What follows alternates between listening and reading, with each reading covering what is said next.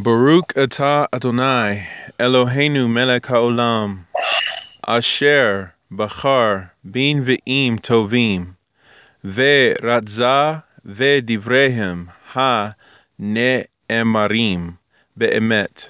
Baruch atah Adonai, haboker batorah, uv'Moshe avdo, uv'Yisrael amo, uv'in v'yeh ha'emet vazedek. Biskut Mashiach Yeshua. Amen. Amen. Adonai, may you bind us to Mashiach Yeshua. May you stir our hearts into Teshuvah as we are in the midst of the Yamim Noraim. So Adonai, I ask for your blessings on your people, upon all Yisrael, and may there be shalom upon Yerushalayim. Amen. Amen. All right, so welcome everyone. This is Shomerman and Chassis coming at you with the Haftarah Get You Some. This week is really special because, like I said, we're in the 10 days, the days of awe, and these are the intermediate days between Rosh Hashanah and Yom Kippur. And so we should be walking in Shuva more than ever before as we head into the sealing of our judgment on Yom Kippur. Amen. So I'm going to throw it over to Chassis to take us away with some insights. Amen. Amen. Thank you for the beautiful bracha and introduction. Babakashah. We have this Haftorah. This is the Haftorah of Shabbos Shuvah, the Shabbat of repentance, the Shabbat of Teshuvah. So these three prophets that we're going to read from today in this Haftorah are always read between Rosh Hashanah and Yom Kippur. And it's all about, of course, the theme of this time period, Shuvah. And I think it's fitting we have three prophets, because like it says in Kohelet 4:12, a three-stranded cord is not easily broken. Come on. And so these three join together, if you will, like almost as if, the Avot, our forefathers, Abraham, Yitzhak, and Yaakov, to bind us to Shuvah between this time between Rosh Hashanah and Yom Kippur. Amen. All right. So I figured we could start off with a little background. All right. Background on Hoshea, Micah, and Yoel, our three prophets. All right. So Hoshea says that from Bereshit Rabbah 84:19, HaKadosh Baruch Hu said to Reuven, "You were the first to repent. By your life, your descendant will be the first to urge repentance." This refers to Hoshea, who is from the tribe of Reuben, who said, "Return, O Israel." What? Hoshea's from the tribe of Reuben? Yes. Wow. And he was one of the merits, the fruit that Reuben bore from him being the first to do teshuvah. And, the rabbis ask, well, didn't Cain and Adam do teshuvah before Reuben? It goes and says, well, Reuben was the first to do teshuvah out of pure love of Hashem and not just fear of the consequences. Wow. And so ever since the whole idea of the pit of Yosef and him moving his father's bed, he was in this constant state of teshuvah and would fast and just out of this love for HaKadosh Baruch Hu, and through that merited Hoshea, who encouraged the generations to repent. Wow. Wouldn't want any better model for repentance than one who repents out of love. Amen. And I mean, exactly what you're saying about the whole, repenting out of love. It's like your sins, your transgressions, once you repent out of love, become merits for us. That's what's said. Man. So if we repent out of fear, they're erased, and if we repent out of love, then they become merits. Man. Can you hear that tone? Man.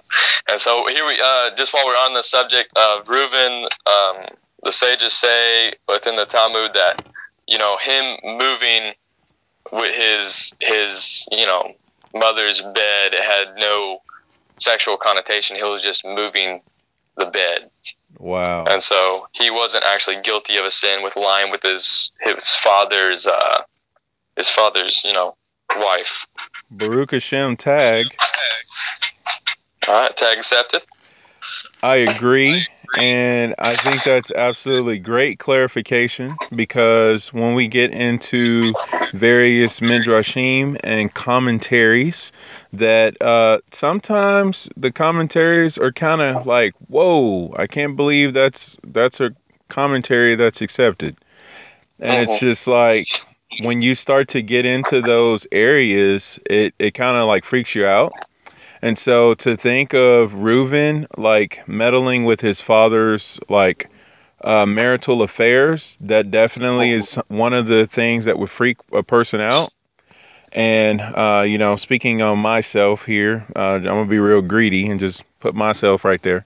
But the the reason for, not literally the sole reason, but one of the big things to think about when you see something like that, saying that he meddled in his father's marital affairs and like so much so that he would insert himself into the picture, it would be a good measure of cognizance to like think through what is this actually saying, and basically to know that the level of Reuben moving his father's bed, from wherever it was, is on the level, and it is seen and taken as that he actually, you know, meddled in the marital affairs, so to speak. This is kind of on the level of Mashiach saying, if you even look at a woman lustfully, it's like committing adultery, or you have committed adultery. So the fact that he would even enter into his father's area, his personal possessions, his bed, and even like deal with any of that, it's on that level. So just something to kind of think about. Just the idea that the righteous are judged a little more harshly, and like his whole idea, he was the firstborn, and he saw his mother, being lack of attention, and so his whole idea was to get, Yaakov to be with his mother again because he noticed she was lacking and lonely. And so that was the whole idea behind that. But luckily, we have Chazal to guide us and the Oral Torah to guide us through things like that. But like you said, I think you brought up a great point of just going through commentaries, and our Mashiach Yeshua, he says something interesting. He mentioned, he asked, what is the greatest commandment? It's answered, but he also has this follow up phrase. It's like, and how do you interpret it? Hmm. And I think that's very key, especially in these days of leading up to Yom Kippur. When we read scripture, or when we are, observing our fellow Jew, or our fellow just neighbor, whoever that may be, how are we interpreting the situation? Are we reading scripture in a positive light? Are we reading the best in people in scriptures and the best in people around us? Or are we looking for errors? Are we looking for mistakes and flaws? Usually you find what you're looking for. Exactly. So what are you seeking? That's a key thing to keep in our hearts during this time of these 10 days of repentance, is how do we interpret it? When we read scripture, how do we interpret it? When we see the actions of our fellow Jew, how do we interpret it? Wow. There's this wonderful story, since we're on this topic of Teshuvah. Yes. It mentions this rabbi, and he finds, one of the members of the shul he's going to, and he hears him saying the prayers, and he's just speeding past these prayers, just like mumbling, saying them really fast. And the rabbi, he rebukes him, and he says, why are you not taking the time? You should be saying this with a lot of kavanah. You should slow down.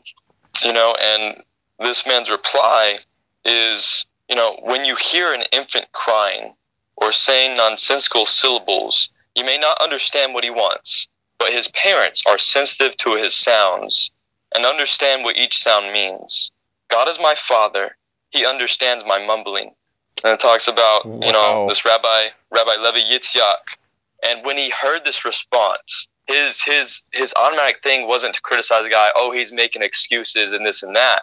he saw a positive interpretation. Like Mashiach says, how do you interpret it? Man. So when he heard this was his reaction to the man's response. He was thrilled. It says he was thrilled because he had acquired a new plea to defend the people's behavior.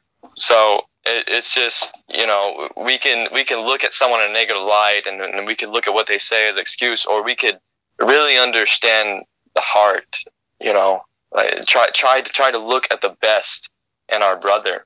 And like this rabbi did, he used it. He found a new defense to plea on behalf of the people, just like all the righteous tzaddikim, Abraham, Moshe, Mashiach, Yeshua. Man, So get you some. let us learn a lesson from Reuven and Hoshea and many others who inspired us to repent and encourage people to do teshuvah. Amen. So don't get offended. Look for ways to defend. Yes. Wow. Don't offend, defend. Man. Well, that was beautiful. Right. Toda Rabbah for sharing that with Hosea. Did not know any of that.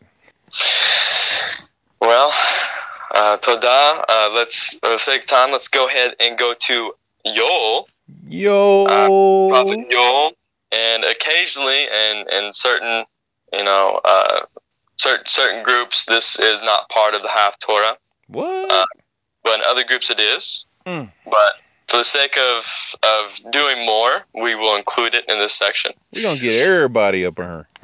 It says, Yoel called the evil incarnation in Yoel 2:20 Zaphoni, from Zaphon, hidden, for it hides in man's heart, Sukkah 52a. The verse that which the Gazam has left, the Arba has eaten, and Yoel 1:4, was fulfilled in the days of Yoel's son of Bethuel. That year the month of Adar passed, and no rain had fallen. The first rainfall came on the 1st of Nisan, and the prophet said to the Israelites, "Go out and sow. Should one who has a measure of wheat eat it and live, or sow it and die of hunger?" they asked. Oh. "Nevertheless," he replied, "a miracle was made for them. The grain hidden in the walls by mice and in the outholes was revealed to them. They went out and sowed on the 2nd, 3rd, and 4th of Nisan. The second rainfall came on the 5th of Nisan, and they brought the Omer sacrifice for the new barley on the 16th of Nisan. Grain had grown for them in 11 days." And instead of 11 months, 11 days. Yes. Wow. And so just the miracle that they had just by just following the words of this prophet. Source tag.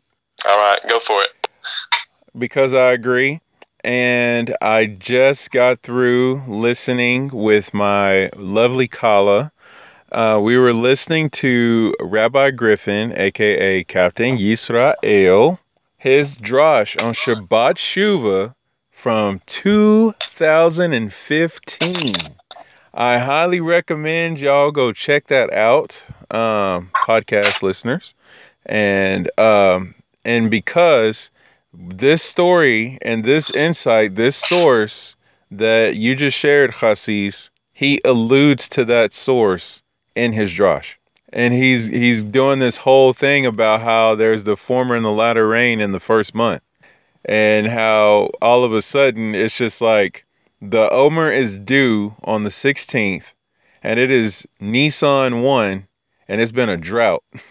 It's just like, all right, let's get it done. It's just like, okay, so we're repenting. We're doing what Hashem said. Let's go sow the land. Former latter rain, boom. 11 days later, boom. Here you go. Man, that is awesome. So, Baruch Hashem. I completely agree. I'm going to have to go back and check that out as well. Yes, sir. It was amazing. Yeah. I was just like, wow, he was dropping this in 2015. Oh, my goodness. Man, Baruch Hashem. All right. So, Yoel, we got more? Yep. Okay. And just a little side swerve tag. Swerve. So in Tehillim 4, verse 5, it says this on what it says at the beginning about Yod called the evil incarnation hidden, and then David says in Tehillim 4:5, "Tremble and sin not, reflect in your hearts while in your beds and be able to silent Salah. And this is something we repeat in the bedtime Shema. Yep. But it mentions in our scroll commentary, it says in verse 5, he tells his adversaries that it is the evil inclination who is the real enemy, not he. And so it's like this idea that Joel is saying, the evil inclination that's hidden in man's heart. It's from Sukkah 52a. But also here, David alludes to that in the Tehillim, where he says, tremble and sin not, reflect in your hearts while on your beds, be able to silent Salah. So at the end of the day, we really need, if we're angry, in the beginning of the bedtime Shema, prays for forgiveness of everyone else. Let no one man be held accountable for the wrongs they've done to me. Yes. And then you get to this little verse that David says, which is really powerful, where it's essentially talking about search your heart and see the evil inclination that's hidden within there. Understand that that's the real enemy. Wow. The one that's hidden in me, the one that's hidden in you, that's our real enemy. That's our adversary. We wage not wars against flesh and blood about this person, that person, and this and that, who did this and that. We wage wars against the own evil within our hearts. Wow. That's trying to disrupt us from unity, that's trying to disrupt us from service of Hashem, just many other just ways of Torah. Wait. I think let me. Oh my word. Because what you just said, it's not the flesh and blood, and it's really the Yetzer Hara within each and every one of us. Well, you know that in Yaakov, which is commonly called James, we're calling it Yaakov because that's what it is. Yaakov chapter 4 verse 1, it literally says, from where do milchamot, which are wars, from where do they come from? What is their driving force? And from where come fights among you, congregation, peoples, believers? Where do these fights come from? Is it not from here, from the lust of warring within your members? So you're talking about the Yetzer Hara being the real enemy, the hidden one that's in our heart.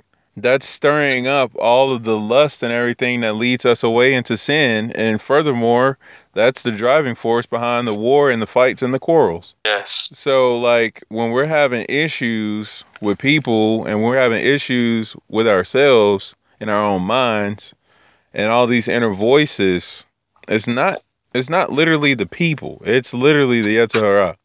That's crazy. Amen. I love that. I'm talking about warring within my members. And you think about this whole idea of this stony heart that especially we're trying to rid of in this month, to make it soft to do teshuvah and sincere teshuvah, turn back to Hashem and His Torah. Yeah. You also think of this idea that if you think of the heart as our land, and there's like the land of Israel, like there's this huge battle going on, and you think about when Israel, when we don't keep the Torah, the land becomes infertile and it spits us out just like it did the nations before us. Oh, he said that the land becomes dry and hard, almost just like it's complete stone. There's no soft soil that we can grow out of. Wow. And so you think about this, when we search our heart for the evil inclination to do battle with it, it's like we're removing the Canaanites, the seven nations from the land, if you will. Ooh. That are holding us back. And through keeping Torah and turn about that, we're able to turn a stony heart into soft soil that we could grow beautiful fruits for the kingdom of Shemayim. Amen. That's beautiful. Hashem, man. And we have one more. All right. One more, which would be Micah. Prophet Micah. And I believe you're going to very enjoy the reference here. I know this is one of your favorite verses. It says, 613 precepts were told to Moshe. Micah came and stressed 3. As it is written, it has been told to you what Hashem requires of you. Only do justly, to love kindness, and to walk humbly before your God. Micah 6:8. That's from Makot 24a. Wow. Love it. So there is just some brief background on these three great prophets, Nevi'im, who are speaking to us in this Haftorah of Shabbat Shuvah. Oh, man. Quick swerve before we go on to the next segment. I'm looking in Devarim 28, and you're talking about the land becoming like a stony heart. Mm-hmm. Well, it's interesting. We just got out of Parsha Kitavo and Parsha Netzavim, and now we're in Parsha Vayelech, and getting ready for Shabbat Shuvah. In Devarim 28, starting around 22, literally says Hashem will smite you with consumption and fever and inflammation, and it keeps going. And then it says this on verse 23, the heaven which is over your head shall be bronze. Literally, the word is nakoshet, which is like the color of the Mizbeach in the courtyard of the Beit HaMikdash. And then it literally says, and the earth which is under you shall become iron. And it uses the word barzel, which is like a really, really hard metal.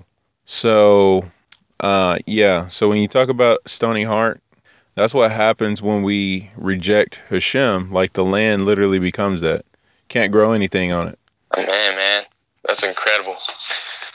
Thank you for the source tag, the beautiful elucidation to the past parshas.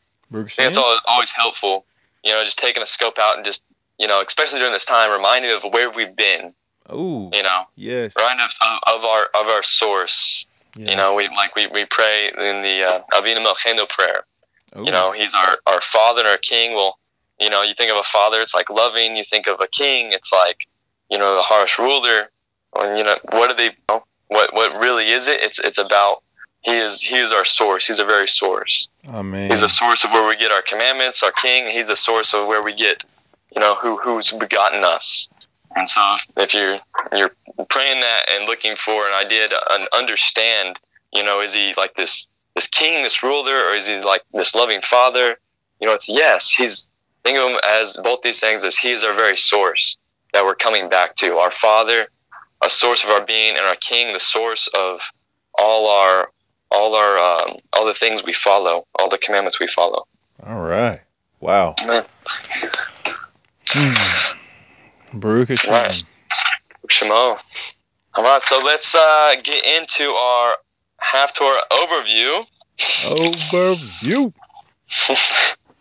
I don't know. I'm trying to think of some flashy little words in transition here. Yeah.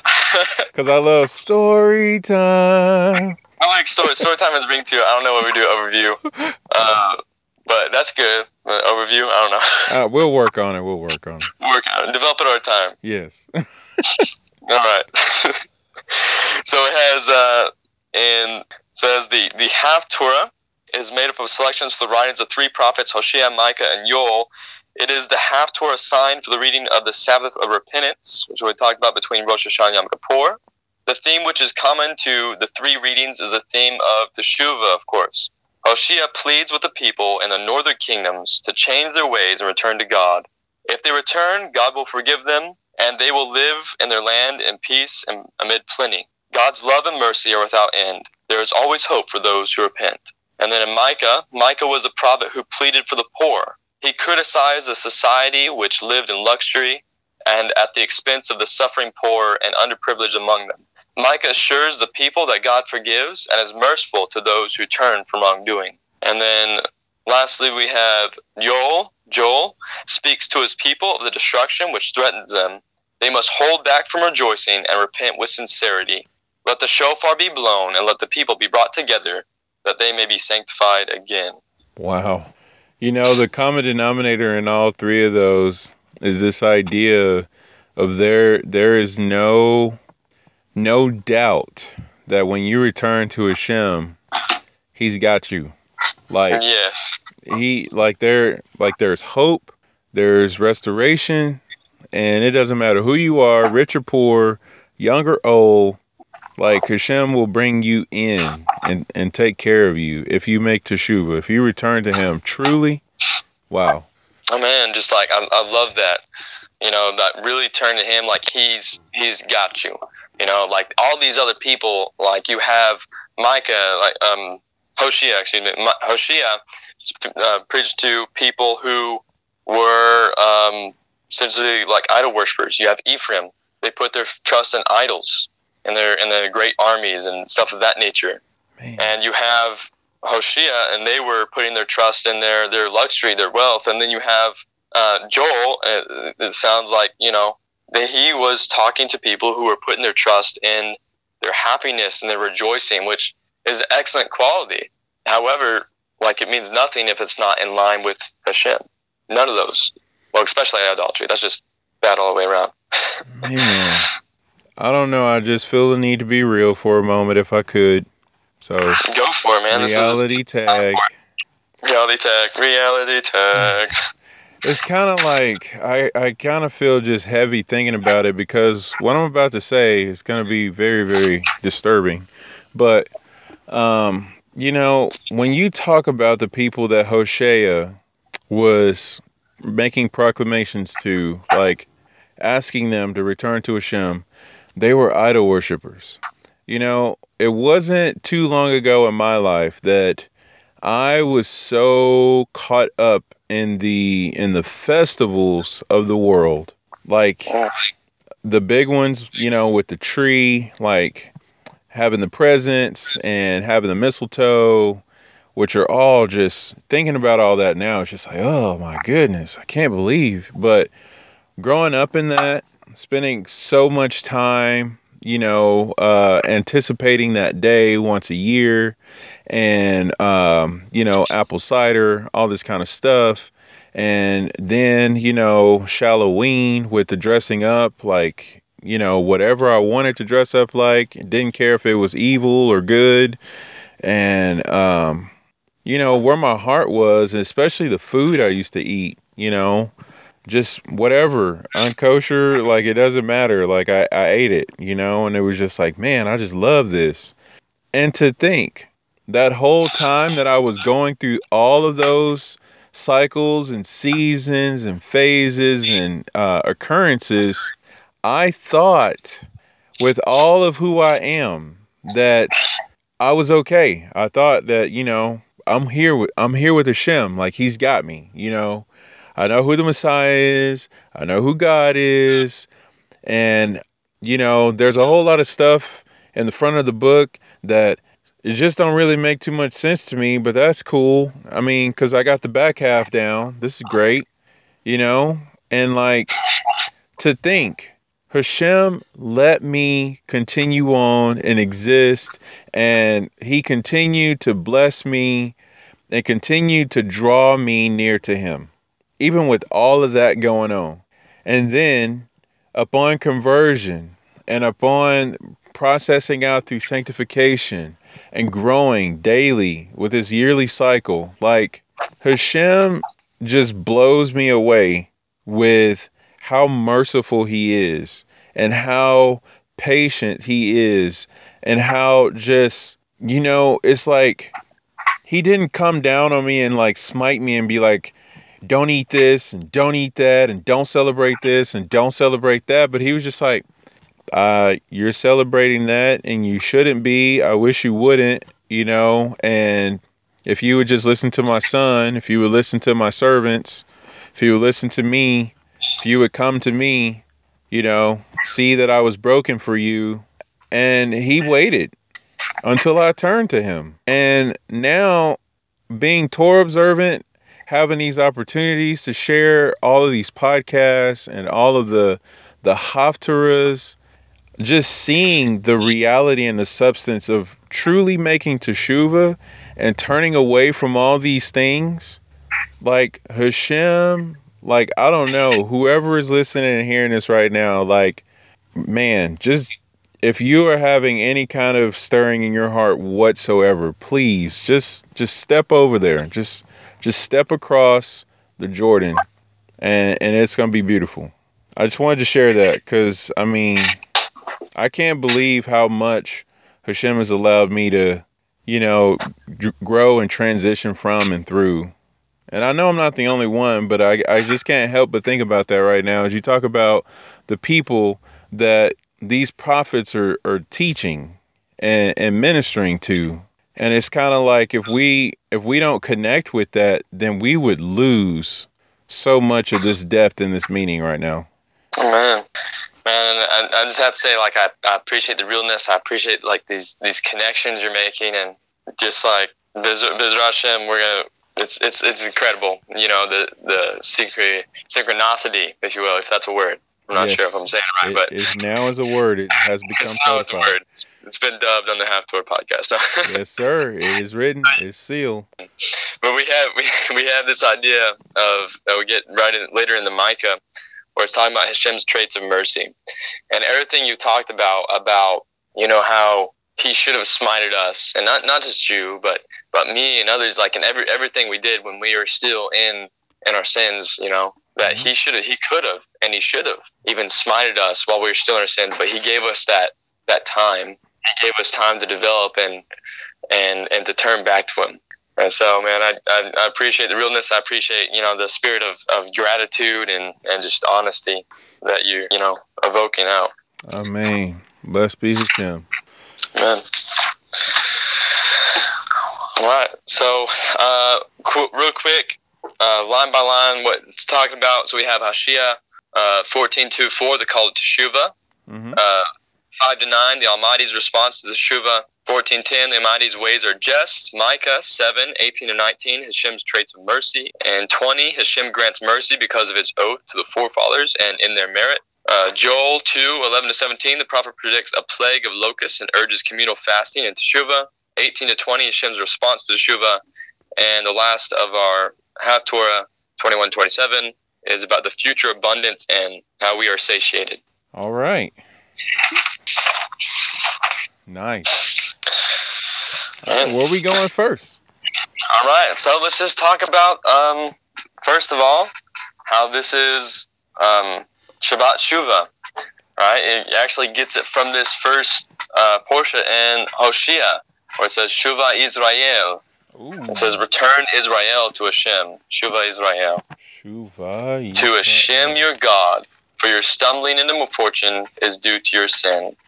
Oh, wow. And so this is him. He's addressing like the 10 tribes. Man. Did he really just come out and say, though, that your issues are happening because of your sins? Yep. He was a straight shooter. Wow.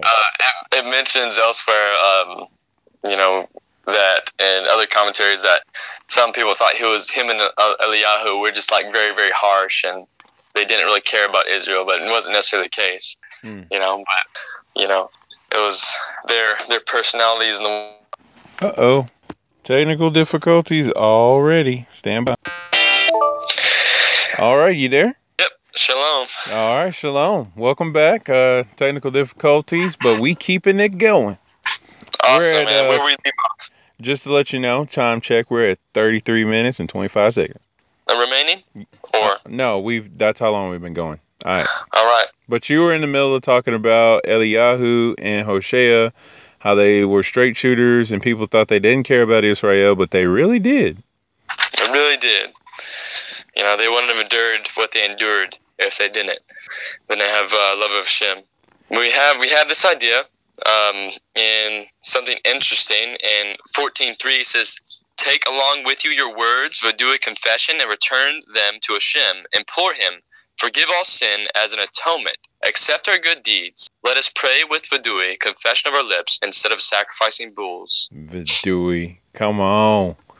And so it's just the idea of where we get the, you know, how our prayers, especially the three prayers, Shemoni Ezra, we pray daily, are in place of the sacrificial offerings. Yes, sir. And they have this idea of bringing atonement, not just for ourselves, but if you really think about it, we're really covering our brothers, and we're covering the nations. Ooh. Through doing this, through going to these prayers as we would go to the Beit HaMikdash and offer sacrifices. But there's something really interesting in here, and it says, "Take with you words." And so there's this idea of taking. It's like this unusual. Why does it say take explicitly? Why? There's two offerings. I'm glad you asked. There's two offerings of explanations by the Chafetz Chaim. Two Mashiachs, two offerings. Oh man, it says it's practical advice. It says before uttering a prayer, one should review in one's mind what he is about to say. For example, in Shemona Esrei, one should think, "I'm now going to praise Hashem for reviving the dead," and applies to the other 18 blessings as well as Birkat Hamazon and other prayers. The advice is contained within this phrase, "Kechu emachem," take to heart the words you are about to say by first devoting a few moments of your attention to them. Just some practical advice for, helping us with Chavanah and our prayers. And the second explanation is it may refer to our thoughts after the Tefillah. Ooh. So just like occasionally, we say our prayers and we go on about our day and we forget about what we just, prayed. We forget about our offering to Hashem. And so it comes and it say, "Kechu emachem devarim," take the words of tefillah with you wherever you go and remember them. Oh my goodness. And then it goes on to say, "Vashuvu el Hashem," then you will certainly do teshuvah. Wow. Yep. Uh. So we have these ideas, just like before having in mind what we're say, and afterwards, remember. And if we do this, we will be led to teshuvah. It'll help our hearts resonate on the words and become softened by them. Man. Tag real quick. All right. Please. Okay, so Rabbi gave a drosh like 2 weeks ago about teshuvah and how the angels do teshuvah before Hashem. And what that really means is there's this constant turning that they're doing. And I immediately thought about the sword that constantly turns this way and that way that guards the entrance to the Garden of Eden. Oh, incredible. And so putting those two ideas together with what you just said, man. Okay, so Teshuvah becomes this whole new level of perception for me now, because it's like, in order to live moment by moment in Teshuvah, it's remembering the words that you bring to Hashem. And then whatever you bring to Hashem, whenever you leave and go on about your day, you continue to think about it. And if you stop thinking about it, you turn and think about it. So it's like you're doing this thing where it's like, oh, I forgot about what I brought. Like, let me go back, As soon as you start doing that, you're like back with Hashem again. And it's just like, oh, it's been like 5 or 10 minutes, What else did I bring to Hashem? And it's just like, wow, and like through these increments of your day, not saying that it needs to be like on top of each other, because it will be eventually, but you're getting that buildup going. And I think that's just like, that's insane, because that's what the sword is doing on the path to the tree of life, which we now get to partake of through Mashiach Yeshua. And it's just like, so what does that mean?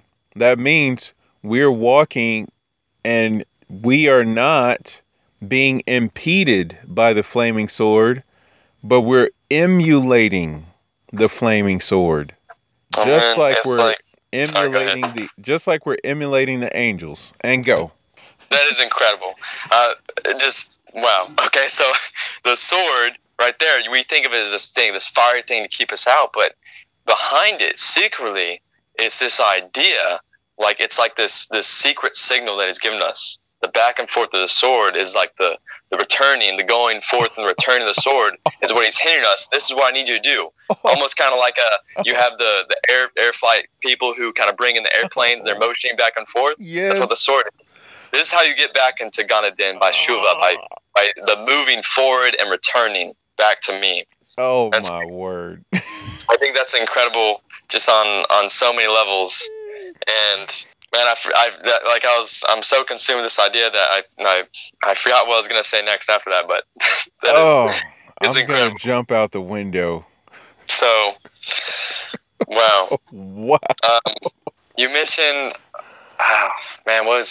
what happened? Another thing that I wanted to tag on to. The angels turning? Yes, the angels turning. this whole idea of teshuvah, there's also this idea in Hashem's response to teshuvah. Oh, I know what I was going to say. Okay. Also about this whole symbol, right? There's this idea of when Hashem is going to destroy Bnei Israel because they made the golden calf. Mm-hmm. Moshe says to them, Moshe has this dialogue with Hashem, and Hashem tells him, he says, "Leave me alone that I may destroy the people." And just a plain reading the text without really any forethought, we think, "Wow, man, what a harsh God we have." Chas v'shalom, we don't. Right.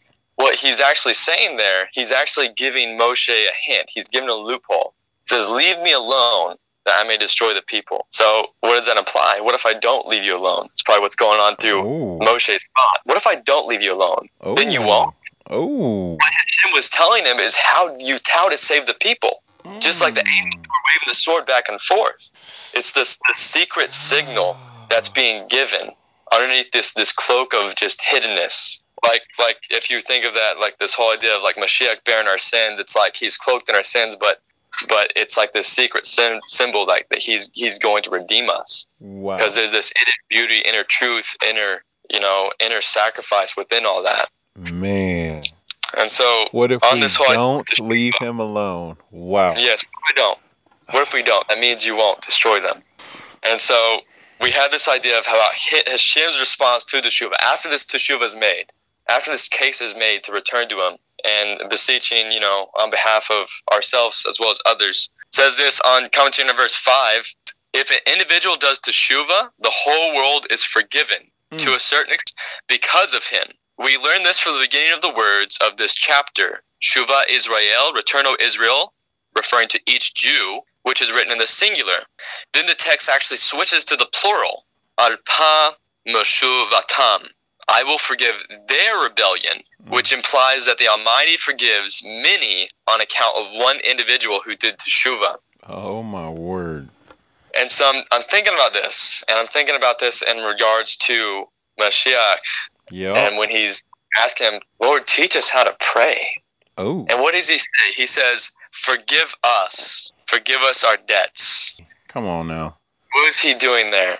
What was he doing? Doing teshuvah that the whole world may be forgiven. And he's teaching his disciples, do teshuvah so the world may be forgiven just like me. And chas v'shalom, not that Mashiach would be sinful or someone in need of teshuvah, but it's a principle of the Sadiq, the righteous one who descends for the sake of essence, to attach himself so much to the Jewish people, to Israel, that he sees their flaws, their sins as his own. Are we going there? Are we really doing this right now? I just want to kind of swerve that in. I think we elucidated it before, but I just want to swerve that in there just for clarification on why he would have said, forgive us. You know, I got a tag on that. Hey, man, go for it. All right, so this is from our beloved Benny B. Pulling it up right now. This is from his Parashah Nitzavim Vayelek, and he is talking about the Tzaddik making teshuvah. And he connects it, believe it or not, to the mikveh of Yeshua with Yochanan. Let's see here. Stand by. We could do this. We got this. Where is it? Okay, so basically he did the Yoma 85 passage, or Yoma 86, Slikah, which is what you just quoted, believe it or not, when it says, great is teshuvah because for the sake of a single person who repents, the entire world is forgiven. Okay, so we established that. So now, check this out. It says, Rabbi Zadok HaKohen of Lublin from Zitkat HaZaddik, 159. This is what it says. This happens because the penitent awakens the thoughts of teshuvah in the hearts of others. But not everyone has the capacity to be this one person. Not everyone has this capacity. Furthermore, it says, whose repentance can occasion forgiveness for the entire world. So not everybody can do that. Such a person has not yet existed. For that unique person, listen to this phrase, will only be Mashiach ben David. Say what? So Yoma 86 says that it is a single person, but then Zidkad Hazadik comes back and says, yeah, that one person, that's Mashiach. So then you got Matthew 3:13 through 15, Yeshua coming to Yochanan to be immersed. Now, what is Yochanan's immersion? It is the immersion of Teshuvah. So Yeshua is coming to get immersed in Teshuvah. And it's just like, why does Yeshua need to be immersed in Teshuvah? Well, he's the only one who can make Teshuvah to save the world. So literally at this mikveh, not only does Yeshua take on the priesthood to become the Kohen Gadol, not only is he taking on the kingship, because that's where you crown a king, is in the river by the water, and then he's making Shuvah, he's saving the world right there because his repentance already counts for saving the world. But the thing with Hashem is he doesn't just do one thing. You know, it wasn't just the Akedah of Yitzhak. It wasn't just the plagues against Egypt. It wasn't just the descent of Yosef into the prison, into the pit, and rising into Pharaoh, and then saving all of Egypt. It wasn't just crossing the Yam Suf. It wasn't just coming to Mount Sinai and saying, Nah, save Nishma. It wasn't just destroying the golden calf and making a second set of tablets. It wasn't just crowning Yehoshua the new leader to lead the people across the Jordan into the promised land. It wasn't just King David making a way for the temple to be built by Melech Shlomo. And it wasn't just the destruction of that temple and sending us into exile to bring us back and build another temple to go back into exile. It wasn't just Mashiach's body on the stake. Hashem is so deep with everything that he does to the point you're just like, how much atonement, how much salvation does Hashem really make? And does he really perform? This is why he is the master of salvations, the master of consolations, because guess what? Our salvation is deeper than we could ever know. And it's not just one thing. Hashem is salvation after salvation. Hashem is grace after grace. Hashem is atonement after atonement. This is why the Kohen Gadol wears at least about 8 layers of clothes. You're just like, why all these layers? Why so much, detail? Because that's how Hashem rolls. So anyway, the final point that I wanted to make on this, Yeshua being the Zadok making Teshuvah because he doesn't need to, it says that in the same source here, no, different source. This is from the Zadok, and this is from the writings of Rabbi Yaakov Yosef of Poloni. And it says that the guilt of a Zadok may be a guilt of complete fiction. The guilt of a Zadok may be a guilt of complete fiction. It is a guilt which in fact does not exist at all. But there are times when the Zadok must go beyond what is just and in love, accept the plight of the people, because you just said that too. Get you some. And then it says, accept the plight of the people as his own, though no fault of his own is involved. Lakute edzot, the true Zadokim atone for sins as it is written, but the wise man will bring atonement. Mishle 16:14. End of my tag. Amen. Man, love it. Toda. Love it. Dropping it down about the Sadiq, how he attached himself, the whole idea, his teshuvah, and our teshuvah becoming his teshuvah, and his teshuvah becoming our teshuvah. Wow. Man, that's just an incredible, incredible picture. Selah. For Hashem, man. You know, it's interesting that after it talks about this whole idea of this teshuvah, this commentary about this individual doing teshuvah, it goes in and talks about how it says, I will be like dew to Bnei Israel. They will bloom like a rose and strike their roots firmly into the earth like a cedar trees on Mount Lebanon. Amen. And it goes in this idea, this question of what is the significance of the similes dew, a rose, and roots of cedar trees. And since a dew, because Hosea previously described them as a dried up spring because they lost their spiritual vitality. So conversely, when we do teshuvah, we are spiritually refreshed as if by a layer of dew. So this idea of why dew and not rain. Why? And so it mentions that dew falls daily without fail. Oh. Just like Hashem's love for Bnei Israel is constant. And then also it has no dew is always beneficial. Official. Unlike like rain, if you have rain, it might be like a rainy day out, and yes, the crops are getting their water and all that stuff, but maybe you had to go out to the store, go do some outdoor activity, and the rain is keeping you from that. Ooh. And so this represents Hashem's renewed love for Bnei Israel that will be good in every respect. It's like dew. It's not going to keep you from doing anything. It's just going to be this constant reminder of Hashem's love and His provision. And this is what Teshuvah brings. The pun in that is it's do, like the do will help you do what you need to do. Right, Teshuvah, just do it. Wow, oh my God. But do not water it down. Oh, wow. So next we have Rose. Next, upcoming. No, a rose's beauty. So the talk mentions a rose. Why a rose? Why? Because it is clearly visible amongst thorns. It stands out. It's considered the queen of all flowers. And so, like when Jews keep the Torah, they stand out among the nations. It's a beautiful thing. And so you have this idea, yes, where your kippah, where your kishi rosh, your tekel, your zitzits, Man. Depending if you're a woman, of course.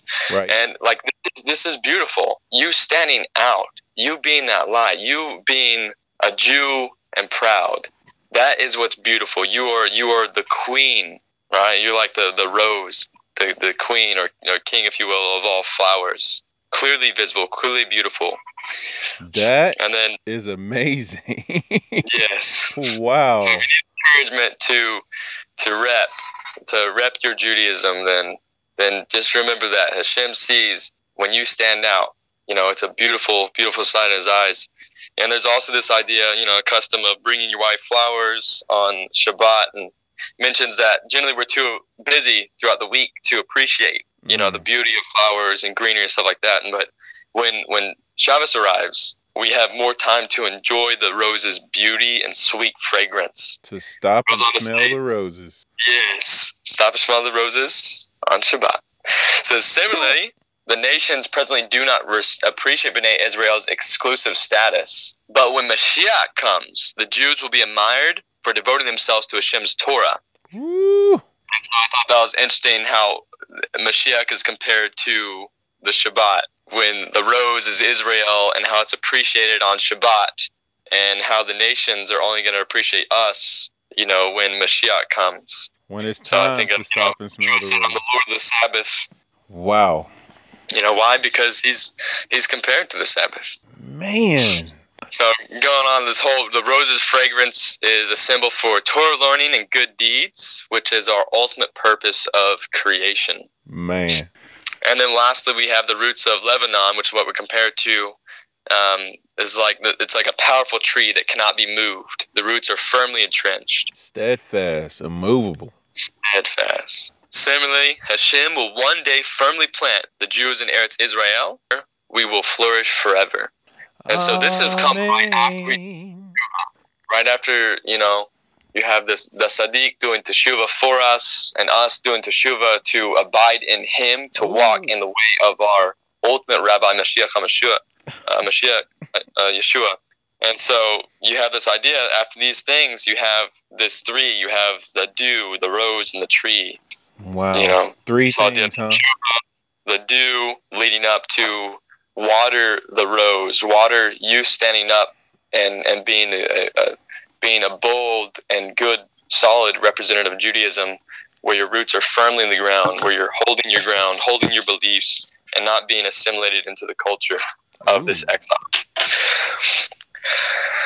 And of course, right after that, it talks about this olive tree whose leaves remain moist all year. And just the idea of olive tree leaves remain fresh all year round.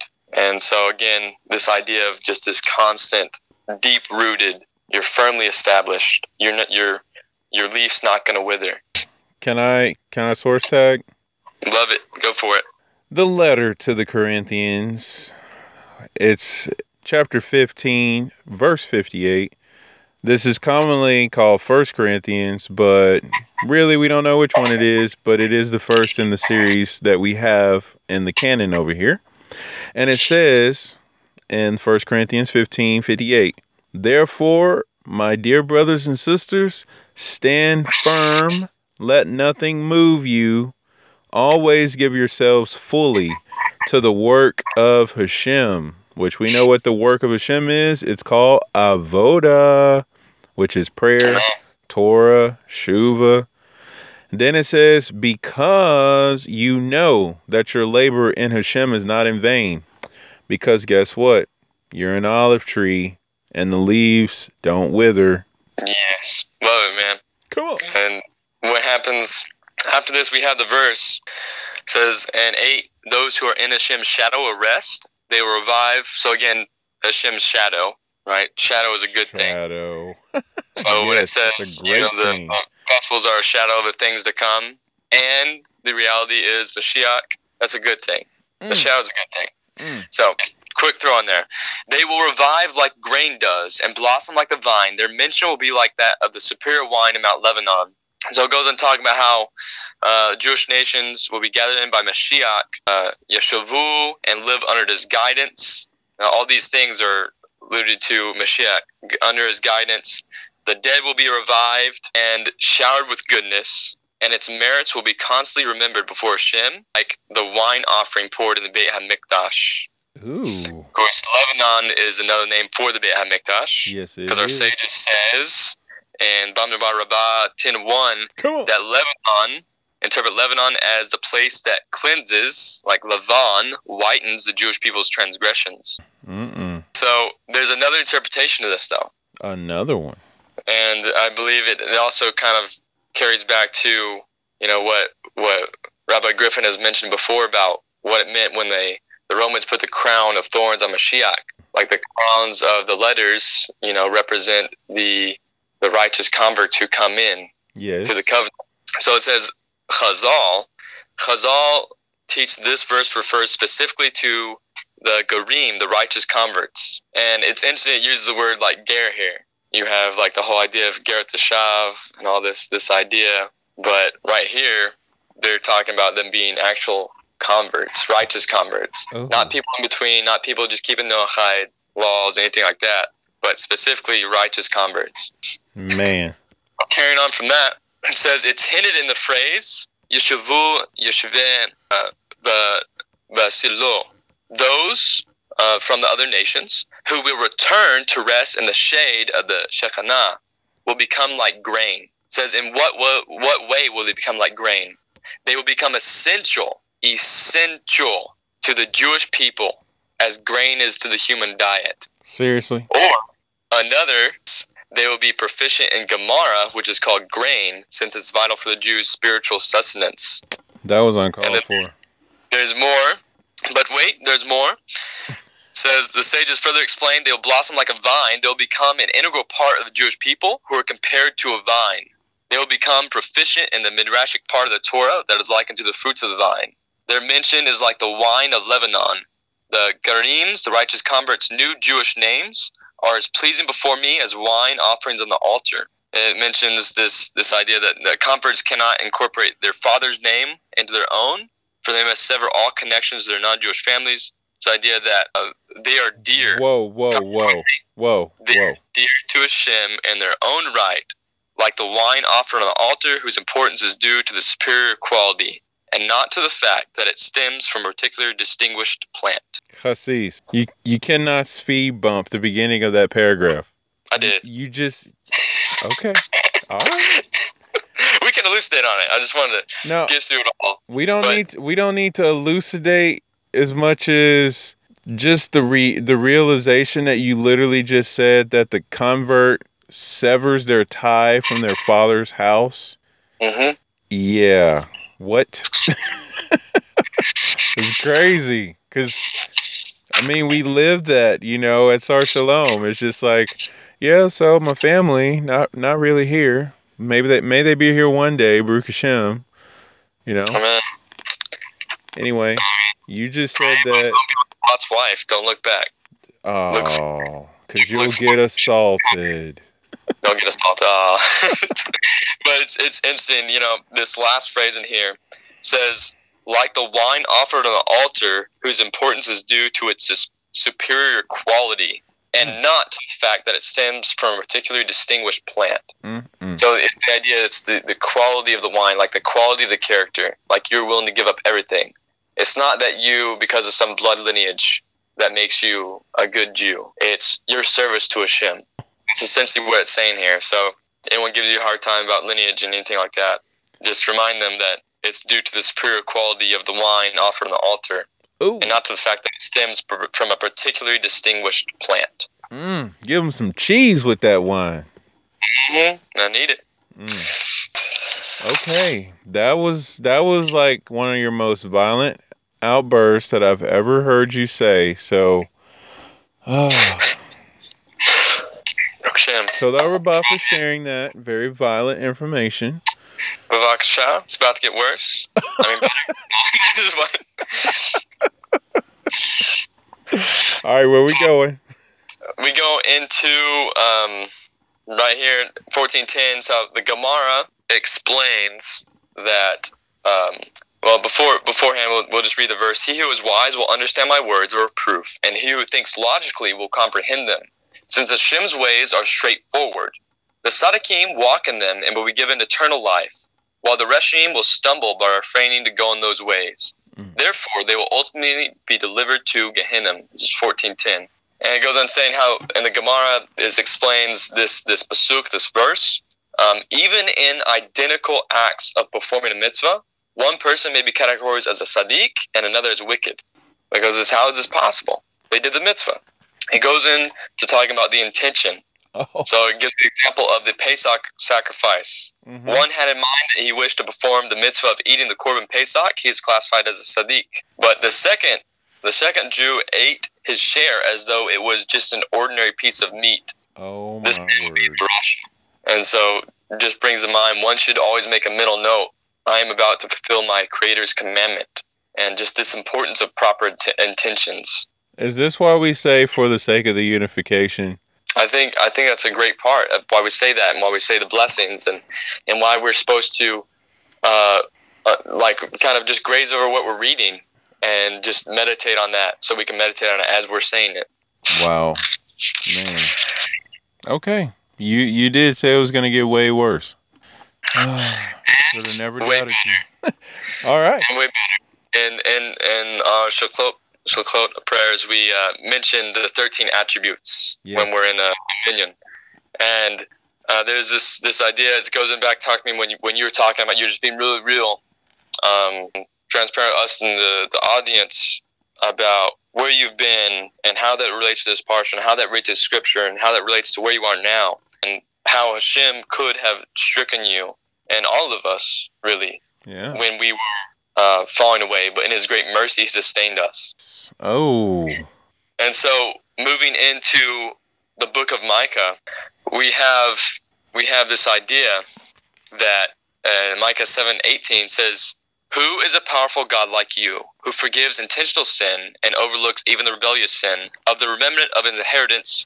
He does not withhold on his anger forever, for he desires kindness." And so it mentions this parallel that this Pesukim, these verses of Micah actually resemble those of the 13 qualities, divine mercy, the attributes revealed to Moshe in Shemot 34:6-7, when he asked, "Reveal me your glory."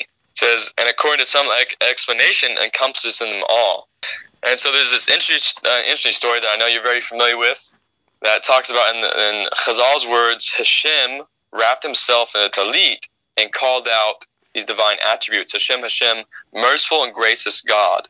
And after enumerating these 13 traits of mercy, he instructed Moshe, whenever Bnei Israel will follow this procedure, I will not refuse them. Hashem did not promise. This is the key point, though, because this is not just a magic phrase that you throw out there to get this automatic forgiveness. This is not like, this is like the original Lord's Prayer, okay? Some people misuse so that they can be forgiven and absolved and saved and all that.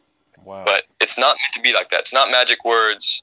because Hashem, he did not promise that as long as Jews recite this list, they will be answered.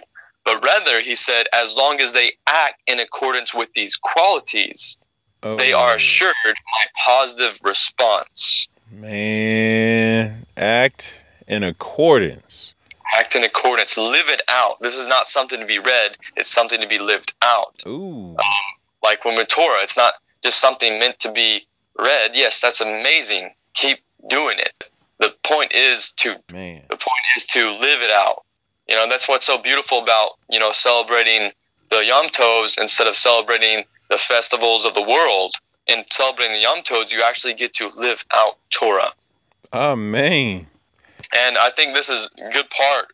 These 13 attributes that we're supposed to live out. This is why Yeshua was always about, character refinement, teaching Musar, highlighting these acts of mercy, how we're supposed to view people, how we're supposed to treat people. And if you really go back to it, it really comes down to Hashem's 13 attributes of mercy. And so it goes on talking about these phrases in here and likening them to these 13 attributes. This is the first attribute here, Mi'el Chamocha, who is a God like you, says the name Kel, the Aleph and the Lamed. Mm-hmm. We're just saying it in a fashion where it would be not disrespectful to Hashem. This is a combination of both unequaled might and mercy. So Hashem allows a human being to sin and sustains him even while he sins. So he allows him to sin. He gives us free choice, right? Because he doesn't want us to be robots. Right. No one. It's not love. If it's not willing, but he gives us the ability to sin, and he gives us the faculties and strengths. He still allows us to have our right faculties and our right strength, but he sustains us even while we sin, even though we don't deserve it. And so we have this idea that if we're speaking Lashon Hara, we ought to be deprived of the faculty of speech. If we eat non-kosher food, the Midrash goes on to say we ought to choke on it if we intentionally do these things. Ooh. And it's just like, but he allows us to be sustained through it. He allows us the free choice, and he allows us to do this so we could turn back to him. And this is a huge point of reflection, because it says if Hashem tolerates all these insults, how much more should we? It says, you tolerate incessant insults from your creatures, talking about Hashem, and in your great mercy continue to sustain them and grant them all their needs. And it just goes on talking about how this whole idea, the divine trait of forbearance with sinners, teaches that we must train ourselves similarly to bear insults from our fellow men without becoming angry. It goes on talk about how this is seen in Moshe and Aaron in Korach's rebellion. This is seen when King David gets cursed, but he was not only silent, but he was actually serene in his heart, and therefore named a chassid, a saintly person. And this is one of the reasons, and where we get the inspiration in our daily Shmoneh Esrei, to ask for divine help to achieve such restraint, where we say, "Let our soul be as dust to all." I can't help but think about Mashiach's words, like turn the other cheek, pray for those who persecute you. Man, keep going, bro. Keep going. Right. So we have this next part. It says Nose Ayon, where it's talking about he forgives intentional sin. It says he bears the accuser generated by the sin, restraining him from meting out justice. So it's talking about how when we sin, there's this negative spiritual force, like this negative energy, this demonic destructive angel, if you will, keeps coming every time we sin, every time we do something against Hashem's Torah. But what Hashem does, he bears the accuser that we generate by our own sins, and he stops him from meting out justice for our wrong that we did. And then it goes in talking about he overlooks even the rebellious sins, and this is like on the other hand, Hashem discards the sin totally, so that it would be no longer exist. And really, this depends on us. Like we said earlier, when we repent out of fear, our fear is it's absolved, and we repent out of love, it's turned into merits. But it's all in how we view it. If the sinner views that he feels his transgression like he's slighted Hashem's honor, his teshuvah is much more profound than as he views his sins as something light and something just, like, oh, I just did it unintentionally. We should always view our sins and what we've done wrong as like as something very, very big, and we should feel the weight of what we've done. Amen. Because when we do this, Hashem annuls the sin completely. Amen. So it's not just like him just annulling rebellious sin just because he gets rid of all sin. It's about how we reproach that sin. And another idea about this is, whose sin does Hashem forgive? That of a person of superior character traits who ignores the offenses of others against him. And so we have this idea that, think about this on a practical note, those who offend you, deliberately, whatever, you can get mad about it and you could destroy yourself in that anger and that bitterness. You can destroy others with evil you speak about that person.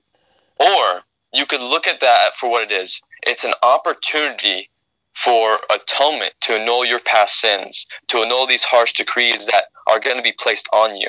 Right? It's mida keneged mida, measure for measure. You have the opportunity to forgive unconditionally someone who's wronged you. How much more will your Father in heaven, who's so much more gracious, so much more merciful than you, forgive you? Wow. Yeshua completely helped us with that when he said, let us remember that if we're standing next to our sacrifice and we have something against our brother, leave your sacrifice at the altar, go fix it. Amen. And not only that, if you don't forgive the one who sins against you, your Father in heaven won't forgive your sin. And then when he taught us how to pray, he said, forgive those who have sinned against us, just as we ask you, Hashem, to forgive us that as we have sinned against you. And just more elucidations to what Mashiach is saying are in this next idea, where it says Basharit Nachalato. It's talking about this is the point where it says the remnant of his inheritance. And it's talking about how Hashem is lenient because he considers all Jews his relatives, and how Sha'arit is family. And so, I'm thinking what Mashiach is saying. It says, who is my mother? Who is my brother? Those who do the will of the Father in heaven. Come on, man. And so it's just this idea, the little Musar note for us to take with us on these 10 days. We must learn to conduct ourselves similarly and tolerant of our fellow Jews, untoward conduct, because they are our family. And so we have the Sharit is also this idea of it's like a leftover. Sharit, leftover. One who sees himself, considers himself as a leftover, i.e., he's humble and unassuming, then his sins will be forgiven. Amen. And then this expression that Hashem, the next expression, Hashem will often relent if someone fails to do teshuvah, right? And then after that, hoping that in His grace, that it will motivate the person to become better out of gratitude, much like you were talking about earlier. He allowed it, and even for me in many areas, He's allowed it so that we could return in gratitude. Now, isn't it interesting that opportunity, that window of that space there is used for saying, because of this, we don't have to return to Hashem. We can just accept His grace and continue to do whatever we want to, as long as we love Him and love people and be nice. Mm-hmm. And it's just like, so when was that ever the kingdom of righteousness? But just don't abuse that. Like, that's being so abused. I agree, and that's sad. It's just the idea of, we have to look at it through the idea of emulating Hashem, walking in His ways. There's the final part that alludes to the 13 attributes, is this idea of, for He desires kindness. I immediately think to Mashiach's words, was I desire mercy, not sacrifice. Ooh, go learn what this means. We're learning it. What this means, this is about emulating Hashem's 13 attributes, right? It's about emulating, walking in His ways. It says in Hebrew, chapet chesed, chesed. Yep. He desires kindness. In fact, there's no end to His kindness and mercy, just as there's no end to His greatness. Oh. There is punishment for sins. But even this is an act of mercy, because all sins are punished if people persist in their wicked ways. But this is also an act of kindness and mercy because it purifies them. This idea of Gehinnom, like in many cultures, many religions, is just this idea of punishment. It's this idea of eternal torture for those who don't believe JC or Muhammad or any of these kind of deals. Right? This is not the Jewish view. The Jewish view is like that we are atoned through the process. Wow. If we didn't live a life of just absolute wickedness, the idea of Gehinnom is the idea of like a washing machine, if you say. It's a way to cleanse the soul of all the filth we accumulated in this world because we didn't fully repent or we didn't strive enough. And so there's different time limits set to us in Gehinnom. Just like there's a time setting on your washing machine for depending on how dirty your clothes are. So you got a light load, you got a medium load, you got a heavy load, or just a super duper load. So get the suffering in this world and strive for the teshuva in this world. So, limit your time or limit your even entering in there because it will not be a fun experience. No. But even that is an act of his mercy. Wow. He says the punishment for sin is death. It's not eternal torture. Man. So, and somewhere I read the punishment of a sinner is that he should make teshuva and be accepted by Hashem. That's the punishment for a sinner. Man. So I don't remember where I read that, but that is somewhere. I was listening to one of the drashes from a few years ago that I did with Avraham Ben Hadar. Get you some. And that's what we talked about. So awesome. It's incredible. So these, this whole idea of his mercy goes to the extent of even beyond this life and this time period we have. Ilam Hazeh. Amen. This world. The next verse talks about Hashem represses our sins. This idea of Yabosh, he will cover or conceal our sins, is another translation of this. Ooh. He will cast them in the depths of the sea. And it says, why does he cast them there? Why? Because our sin, the evil that we do, our transgressions not only affect us, they affect others, and they set in motion a train of harmful events. And so you have this allusion to the depths of the sea because plants and seeds don't really thrive there. So not only does he cover our sins, but he prevents them from spreading to harmful influence. Okay, so Tag, I'm just wanting to say this little piece because I'm looking at the verse and I see the words Vetashlik, Beam Zulot, Yum. And that is Tashlik. And then I love that word Me Zulot because that reminds me of the word Zalmavet, which is the same letters, by the way. Beam Zulot, which is the word for depths, is also the word for Be Zalmavet, which is in the valley of the shadow of death, from Psalm 23. And so Hashem casts our sins. He covers them and casts them, like Tashlik. Like I'm loving seeing these words in here. Yes. So it just brings a whole much more depth to the service after, Rosh Hashanah. Right. So incredible. Going on, we have this next portion, and we're in Yul now, our final prophet. Oh, before we go there, what you got? I was just wanting to bring up again from Rabbi Griffin, 2015. Get you some on Shabbat Shuvah. You were saying that think about the 13 attributes. It's not just reciting them, but it's acting in accordance with that.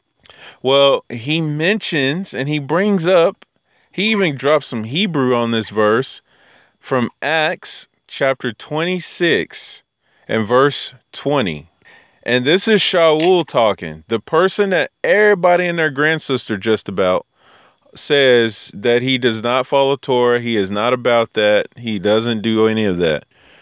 But if you just really read about him and you find out, well, he's actually a rabbi and stuff. But he says in this verse, but kept declaring both to those of Damascus first, also at Jerusalem, and then throughout all the region of Judea, and even to the Goyim, the Gentiles, the pagans, the idolaters, that they should repent and turn to God, performing deeds appropriate to Teshuvah. Agree, Tag. So this idea, Mashiach says, like, you are the salt of Right? this earth, and our it's just like this idea that I was reading in Mam Loez on this idea of the salt. Uh-oh. Like when a Jew keeps Torah, he is like the salt, because there's nothing that can sustain fire as well as salt. Wow. And so when we keep Torah, we're like this salt that we're sustained through the fires of this world, the fires of exile. And so it was mentioned to Yaakov that his descendants will become like the dust of the earth, meaning they will be downtrodden and stepped on in exile like dust. And I'm thinking about what Mashiach says: if salt loses its saltiness, then what good is it except to be cast underfoot? And it's this idea that if we keep our saltiness, that is, if we keep our Torah, if we don't assimilate, and we're in the nations, then we're going to be even going to the Goyim to bring them back to the Teshuvah, because they have the same source. They have the same source just as us. But what's the key thing? We have to keep our saltiness. We have to keep our dedication to Torah, because if we don't, we'll be trampled underfoot, and we will be nothing. We'll be even beneath the nations. Ooh. We're going to lose our exalted states as the Bechor, as the firstborn. Not that we're there to glorify ourselves, but that we're there to lead them back, to instill the values of the Father to the rest of the children. That's right. As always, mission. Well, with what you just said, there ain't no way in the world Noahides can be a thing. Because if you're going to have Noahides, then that means the nations don't need to make Teshuvah.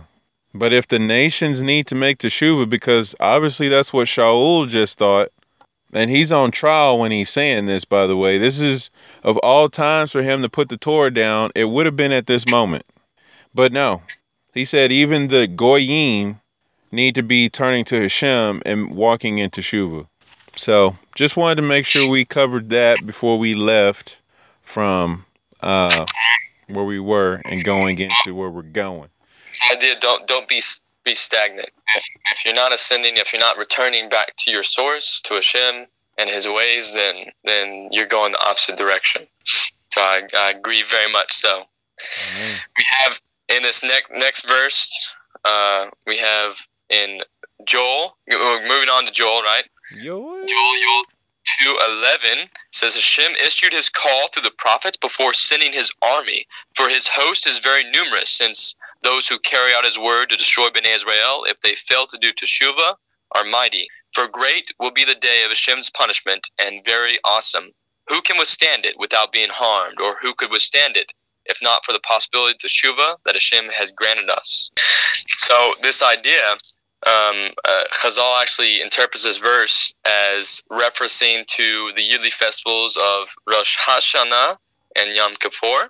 It says on Rosh Hashanah, Hashem issues his call through the shofar to his army on earth, Bnei Israel, as we're referred to in Shemot, as an army. It says, on that day he judges them with his heavenly tribunal of accusers and defenders. His host of angels that deliberates about the fate of Bnei Israel is numerous and mighty.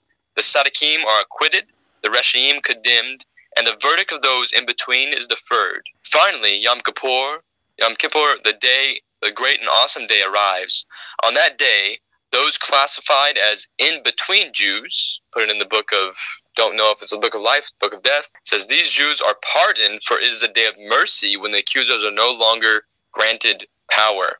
And it goes in the next verse that even after the army of locusts has arrived, and after, Yom Kippur, if you will, from this other analogy, the Shuva is still of value. And it's like there's even a period, if you don't make use of this time, which you should, there's not to have any excuse or to be lackluster or procrastinator, but there's this idea that after Yom Kippur till Sukkot, these are also periods that you can make teshuvah in case you felt you were lacking in these days. And so, just the idea, even after teshuvah on Yom Kippur, the Nazis stress that even now teshuvah is beneficial. Like today, if you'll hear my voice. Oh, stop it. We go on to 13. It says, tear your hearts. It begins with tear your hearts, not your clothes. Oh. Right? And, Yeshua mentions this whole idea of prayer about don't be displaying, don't be concerned with other people. Like it mentions people praying in the public squares and all this idea, but go behind a door and close it. So the Father will see what you did in secret will reward you greatly. This whole idea, it's not that he's not saying you shouldn't pray in public. If that's the time you have to pray and you're going to miss your time, if you don't pray then pray right there. Be a proud Jew, pray right there in public. That's what I would suggest. But what he's saying is don't do it for the sake of people. Do it for the sake of Hashem. Yes. And also, I think there's allusion to the whole idea of introspection. When you're in a closed area by yourself, you have this time to reflect. You're not so worried about what other people are doing or how they're thinking about you. What are you looking like to them? Or it's there's you're not concerned with anyone else because it's just you and the Hakadosh Baruch Hu. That's right. And that room with you. And so it's this period of inflection where you could really rend your hearts. That is like the tearing of the hearts. Goes on to say, is the removal of the barriers of egotism, arrogance, and self-deceit that blind a person to perceiving the objective truth about himself and prevent him from sincere introspection and teshuvah. That's why it says tear your hearts and not your clothes. That's true. I mean, if you don't tear your heart up, it'll mess you up for real. Yes, it will. You need to be able to see, Man. And just going through this idea of we'll go to verse 20:17.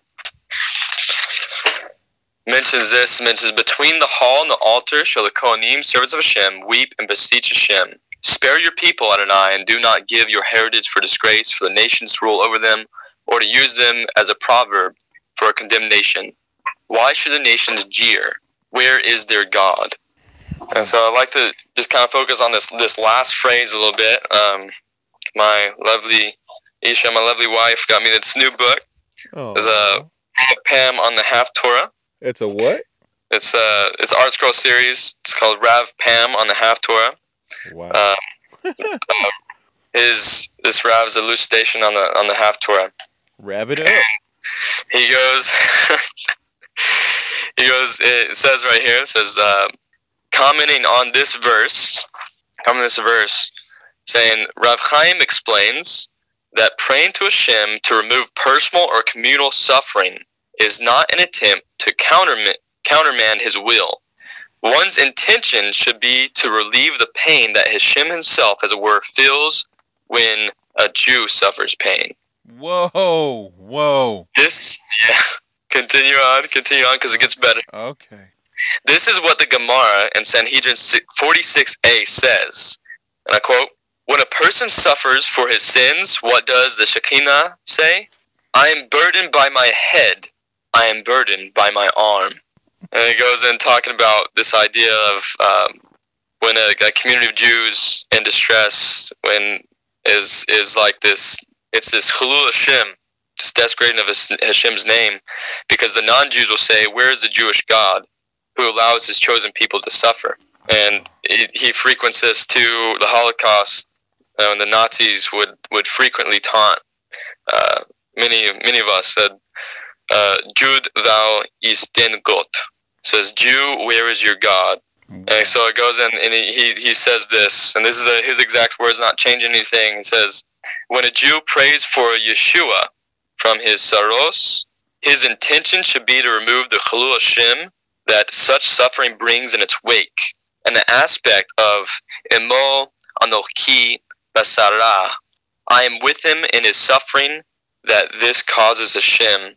Continues by saying, by praying for a Yeshua, one is attempting to reduce his divine pain, or this divine pain, Sika, as it were.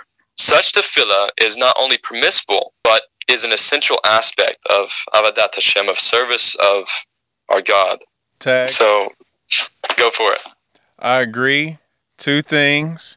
Did you see that the word for "where's your God" is the same word that was used for "where's the lamb" from the Akedah, Bereshit 22 verse 7. Second, That's amazing. second thing is, out of this whole drop from Rav Pam, did you think about and overlay in the background Yeshua praying in the Garden of Man, Gethsemane?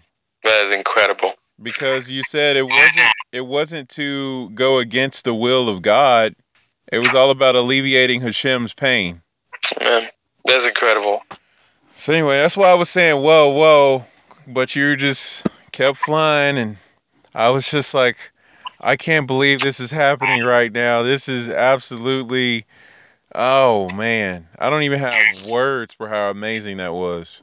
Like it's written, one who slaps a Jew is like he struck the divine presence. Oh. And it says prophesy, and they hit him across the face. And, it's just this idea of why. Why did he say, if this cup shall pass? Because in this idea of suffering, in the idea of Jewish people suffering, the Mashiach suffering, there is this idea of Chilul Hashem, that the nation would have something against us that says, where is your God, Jew?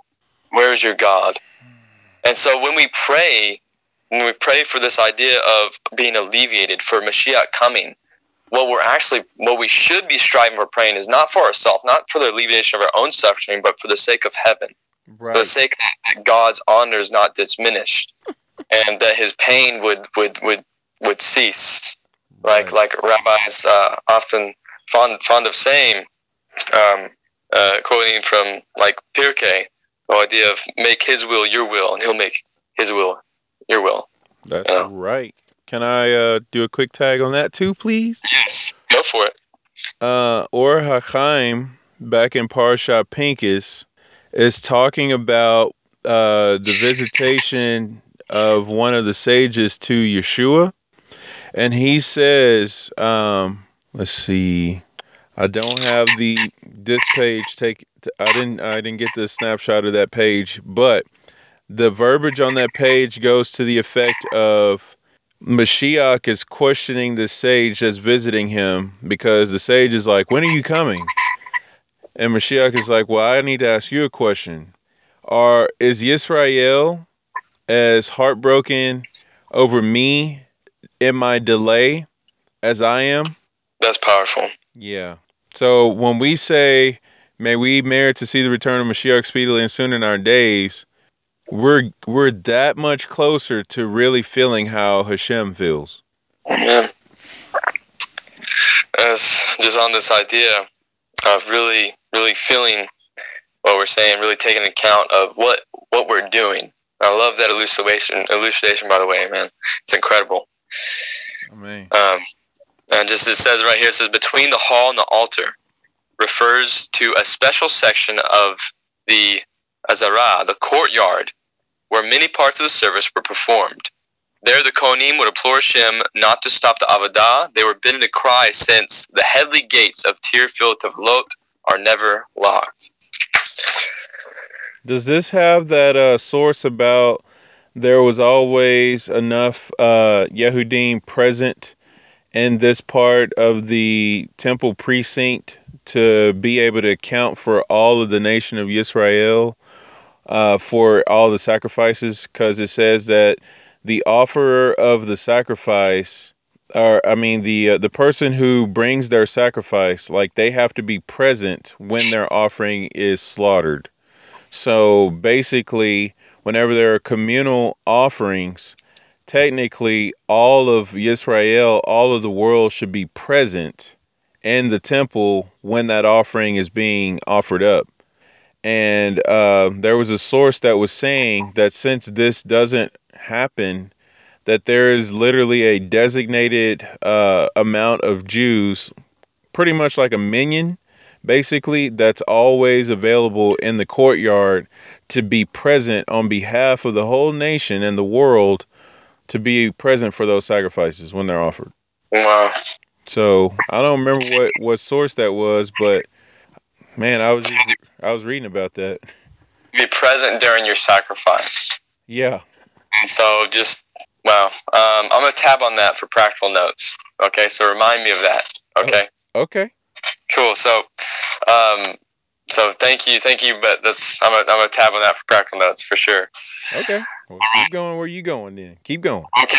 So before we get into all that, it mentions on all these verses how if you return to Hashem and cry out to him, Hashem will be zealous for his land. It has become desolate on account of the famine, and he will have compassion on his people. Hashem will reply to the entreaties of his people and say, behold, from now on I will send you blessing your grain, wine, and oil. You will be satiated by it. I will no longer cause you shame among the nations, for you no longer be driven to go among them in search of food. And verse 20 says, and the one starts off with, and the one that emerges from a northern direction, I will remove from you in its entirety. It goes and talks about this northern one, referred to Babylon, um, referred to the swarm of locusts that I mentioned earlier, the Yetzer Hara, and there's a little side note that it appears in different guises, the Yetzer Hara that we mentioned before. It says, in the history of nations, lust for conquest and fame, it appears as religion, colonization, or spread of civilization. Wow. And so, I'm talking about this is actually Yetzer Hara. I wasn't, when you talk about, if you look at all these, the Catholic conquest, it says for God, gold, and glory, right? But really, it was just for glory and selfish interest. Wow. But moving on from that, it mentions the idea of the Yetzer Hara, right? Right. The northern one, the hidden one that's concealed within our hearts, as we mentioned in the Tehillim 4:5. It says, in the future, Mashiach's era, Hashem will eliminate the Yetzer Hara altogether. Amen. Expel him to a desolate land. His stench, his tumah will rise, but it will no longer affect Bnei Israel. Despite the harm the Yetzer Hara inflicted, it also says, Ki hikdir la'asot. It also accomplished great things, since by fighting it, the Sadiqim became elevated. So there is a purpose. There's a purpose for it, and so we need to make the most of our time and make the most of this fight that we're waging within our own hearts and against this Yetzer Hara within it. Are you saying fight the good fight? Fight the good fight. That is the fighting the good fight. Wow, that's what that means. Okay. And so going on, talking about the future abundance and how be satiated by it. It says, do not fear beasts of the fields, verse 22, that you lack pasture ground, for the former desert dwellings will sprout grass. The tree will bear its fruit. The fig tree and vine will give forth their produce. Mentions that in Mashiach's era, each tree will bear some kind of fruit. None will be barren. Fruit will grow in one day, and the bark of trees will become edible too, which is awesome because I definitely want to try that. Tree Might bark. sound weird. Tree bark. It's Man, delicious. imagine it's going to be like a brownie or something. I don't know. Okay, so he goes and talking about Bnei Israel's rejoicing will not be due to the material blessings, but rather because these enable them to feel Hashem's renewed love. Oh man, get you some. This idea of tree bark as brownies, like getting chocolates for your wife, Right? giving us a nice dessert, kosher dessert to eat at like an anniversary dinner or what have you. Right, you're having a picnic. It's like, did you bring a dessert? Yes, I did. As a matter of fact, it's right here, right next to. It's on this trunk of this tree. Here we go. It's Alam Haba tree bark. That's right, man. Messianic era tree bark, I guess, if you will. Right? To correct myself. Messiah bites. Messiah bites. Oh. Wow. Man. Okay. So, moving on. No. Moving on. You sons of Zion, jubilate and rejoice in Hashem, your God, for he has given you the early rain, charitably disregarding your sins. Rain is falling for you, the early rain in the month of Marcheshvan, and the late rain in Nisan as a first, before the drought, when each rainfall occurred in its proper season. And it mentions what we talked about earlier about the rain falling in its time. It mentions something very, very interesting in the verse, Ki natan lachem et hamoreh lesadacha. This phrase where it's talking about, let me go to it here. He has given you the early rain charitably. And Charitably. it mentions this word that this phrase is kind of ambiguous, especially the word moreh. Mm-hmm. It says it may also mean Hashem has given you prophets who show you how to deal justly, and even more interesting, in particular, this may be a reference to Mashiach, who will teach the entire world the proper way of serving Hashem. Ooh. And what's anymore? You have et hamoreh la Get it. sadaqah, Get it. right? And so going into this word moreh, Mm-hmm. you have its first use in Bereshit 12:6. Ooh. After verse 5, it says the souls that they had made, the converts they made, Abraham and Sarah.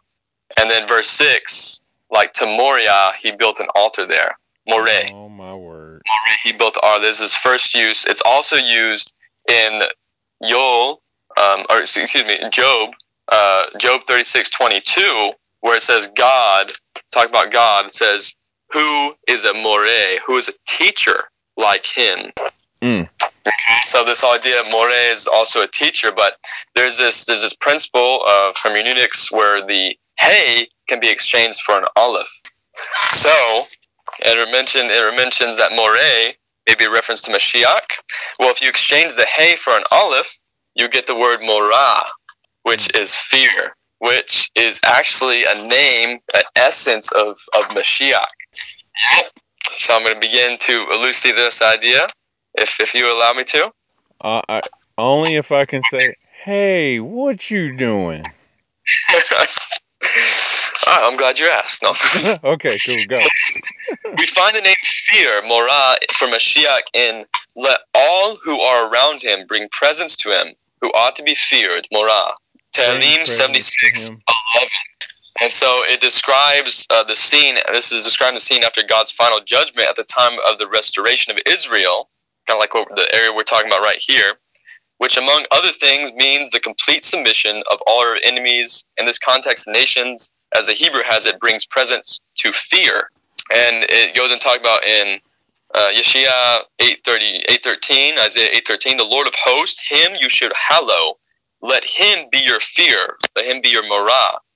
Also shows that fear is one of God's names. And then it goes and it quotes this midrash and Baskita Zarata, which sees the fear of Tehillim 76 as Mashiach and supports its view by referencing the blessing of Yehuda regarding the Mashiach. When in Bereshit 49:10, Genesis 49:10, where it says the scepter shall not depart from Yehuda until until tribute comes to him. Wow. And so the English we translate this as the word like Shiloh. Mm-hmm. You have King James version which translates until Shiloh comes, and you have like English Standard Version reading it as like the tribute comes to him, Shiloh. Both this is actually in accordance. All this is actually in accordance with piecing them all together, with this midrashic view, which concludes until Shiloh comes. This means Shiloh, tribute to him, since in the future the nations of the world will bring tribute to Mashiach ben David. As it says, at that time tribute, Shai, will be brought, Isaiah 18:7. And it says the kings of Tarshish and Isles will bring presents, Tehillim 72:10. That's from Peskita Zeratai, Bereshit 49:10. Wow. This whole idea of Shiloh has the idea of bringing presents to him, like in Tehillim 76. All who are around him bring presents to him who ought to be feared, Morah, which according to this midrash is Mashiach, and according to other verses within the Tanakh, it is Morah is also one of God's name as well. So is it Mashiach or is it Hashem? Yes. And at the birth of Mashiach, the wise men, the shepherds, all of the visitations that he had, they're bringing presents to him because it's showing that he is divine because he has the same name as Hashem. Yes. And furthermore, frankincense and myrrh comes from the root of Moriah or Moreh. So there's that. That's ridiculous. Like, I never thought about that when people were bringing him gifts. Like, it's all just resetting right now because like it's not an Xmas story. It's like, okay, nope, okay, got it. Okay, so why are they bringing him gifts again? It's not his birthday, you know. Yeah. But Well, I love that concept. And some when you struck, it says, why are they bringing him gifts? And I was thinking about the gifts we bring to Hashem. I was thinking about this an idea of teshuvah oh and my word, vidui, when we confess our sins. And what are we doing at that point when we're confessing our sins? What are we really doing? And I believe it comes down to it's the idea of being vulnerable with Hashem, with our Father. And so many times it's likened to this relationship, like between like husband and wife, bride and groom, and it's like one of the biggest things, one of the biggest gifts you can give to your spouse is just this vulnerability, this openness. Even if it's something that you may be ashamed of, it's a part of you that needs to be released. So one of the most beautiful gifts you can give to your spouse is just this idea of vulnerability, this idea of confession, this idea of openness for the sake of restoring the relationship or even taking it to a deeper level. wow, And so I believe, this is the gift. This is the gift we give Hashem. And I'm thinking of it, when we have Mashiach on the execution stake, bound up in our sins, like when we're confessing that, we're acknowledging that his sacrifice is not in vain. We're acknowledging what we've done and we're strengthening our relationship with him. And it's just really interesting here. It says, Et Hamare. Like, remember, Hamare also means the teacher. Aleph Tav, the teacher. And then it says, La Sadaqah. And this idea of, like, it says, like, charity here, but like Sadek, like Sadiq, like the righteous. the righteous and teacher. So you have, yes, you have this idea of the righteous teacher for the sake of righteousness. And I can't help but think of the idea that he who knew not sin became sin so that we might become the righteousness of God. Oh, so we have this teacher who's put on this stake for us. Why? Well, so that we might become the righteousness of God in him. Right? He took our afflictions, he took our sins, and us act of teshuvah is us opening up to him. It's deepening the relationship so that we can strengthen it, so we can restore it, so we can acknowledge what he's done for us and show, like you said earlier, this idea of gratitude. He sustains us through our sins so that we may return to him in gratitude with this renewed, rekindled love for our desire for him to return, to the point where we're no longer praying for our afflictions to end, but we're praying for his afflictions to end. Ooh. And of course, this whole idea of Moreh also has a connotation of Torah. Ooh, get you some. So Rashi comments on this idea of Abraham and, oh, that's my page here, going to Moreh, and he mentions this idea of Moreh. So I'm one up. And he says, Moreh is related to lahorot, to instruct, Oh. as in the word Torah. So you have another idea of the Torah leading us to righteousness. Wow. Okay, so you see that Aleph Tav? Are you gonna touch that? Go for it. I was just gonna say, who is the first and who is the last? We know that's Hashem. We know that's Mashiach. And that's pretty much saying Hashem Mashiach is our teacher for righteousness. He is our Torah that leads us to righteousness. And the very next verse is disregarding your sins. Vayareh lakim Gashem. So, it's translated as the early rain. That's the part that's the early rain. Amareh. Right. So there's that. The early rain that's given to us as blessing. And to sort of like conclude the half Torah section, then it goes in talking about, I will compensate you for the years of the various locusts, the Arbe, the Yelik, the Chasil, and the Gazam. My great army that I sent among you consume your produce. Discusses all these, the locusts have this destructive nature, and it gets worse, but he says, I'm going to restore you from this. And according to Chazal, these four kinds of locusts hint to the four exiles, which we're going to come to in the course of history. And so he's going to say, I'm going to restore you from all the damage that these exiles caused you. I'm going to wipe the names of Baal from your tongues and restore you a pure and holy language. Right? And then And the next verse says, "You shall eat, eating which shall satiate you. You shall praise the name of Hashem your God, who has done wondrous things with you, and my people shall never more be put to shame." So, losing to the Birkat Hamazon there, talking about us being satiated after we eat. And it's talking about some of the blessings that one adds that as soon as Bnei Israel will eat, they'll feel satiated. And once the Sophoni, the northern one, the Yetzer Hara, has been removed from their hearts, their enjoyment of God's blessing will be l'shaim shamayim, for the sake of heaven. We're no longer seek our personal enjoyment, convenience, but we'll be satisfied with the blessings, His blessings, and praise Him for what we have. And our final voice, "You shall know that I am in the midst of Israel to supervise you with my special providence. I am Hashem your God. There is no other power that can stop me from bringing blessings of abundance upon you. My people will never be more put to shame, for who can oppose my will?" And so this end of the half Torah, it relates, of course, to the Mashiach's time, when all of Israel, Chal Israel, sufferings will be over. Israel will then be seen, first of all, Hashem is constantly in their midst, and second, that there is no power other than He. And like this idea was demonstrated to us in Sinai, it says, "You were shown to know that Hashem is the Almighty God, there is none beside Him." In our galus, in our exile, we are longing for the actual experience of the presence of the Shekinah among us once more. And this is what the Pasuk promises for the future. Because I mentioned it, even the second Beit HaMikdash, the Shekinah was absent, but once it returns in the future, it will stay with us permanently, and therefore my people will never be more put to shame. And then just a little note says, what are the difference between these two assurances? And the previous one in verse 26 says, the first one, Hashem foretells we will never again suffer embarrassment on account of being driven in exile and exposed to the circumstances in which the Gentiles will mock us.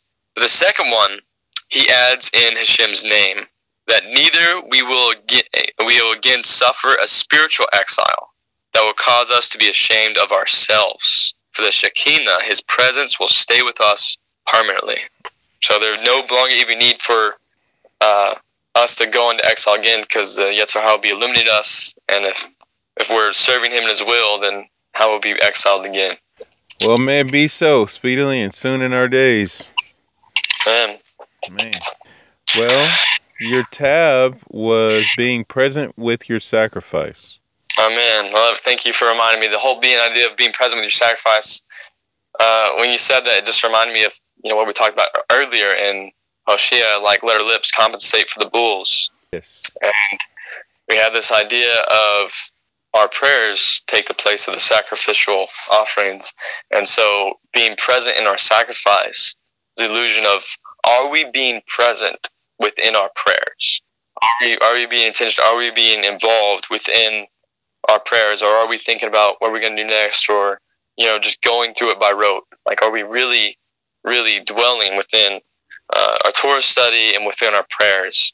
And really, that's says, let it compensate for the bulls, like the 70 bulls sacrificed on Sukkot, right, on account of the nations, the 70 nations. And so it's the idea of when we're present within our sacrifice, we're not only bringing atonement and for ourselves, for our brothers, but for the world. Wow. Because there's so much about this unity, like we pray in unity, pray we, us, and then there's so much teshuvah. And like we mentioned earlier, one person teshuvah can compare this tikkun for the world.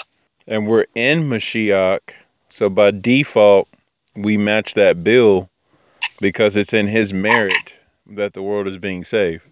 Amen. Well, Chassis, you have done a very epic job. So, Yasher Koach on bringing in 3 different prophets for one Haftarah. You have become the Sephira of Yesod and Malkut, like bringing the 3 pillars and bringing them down and planting them. So, just want to say, Yasher Koach and Mazal Tov. Really appreciate all the work you did on that and just being diligent with your studies and being a person of Tzedakah to share this with the world. Sure, man. I appreciate your kind words. I appreciate, a lot of what we say here might even be, impromptu, just something that you've said and just inspired me or kindled a different thought. Yeah. So I appreciate having the opportunity to just do this with you, draw it out with you, because it elucidates this whole thing much more than I've ever intended it to be. Oh, man. Well, I'll tell you, I felt flatter than a deflated tire on the side of the road because, going into this and after seeing the Braca and just having some time, like, this has been incredible. So, man. All right. So we kind of have done practical takeaways throughout the Drosh, which I think was really neat. But just for the sake of making sure that we reiterate those or give time for that, do you have any practical takeaways? Yes, yeah.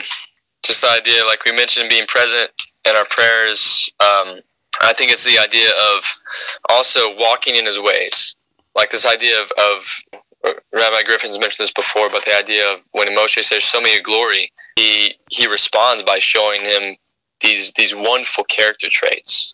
And so, if we want to be a light on the hill and radiate the glory of Hashem and the light of His presence, right? Then what we need to do, we need to be walking His ways. We need to be emulating His character for all mankind, and be very diligent about that. I think the idea of really putting Him first and really praying for Mashiach to return as like to alleviate His suffering. I think that's something very powerful.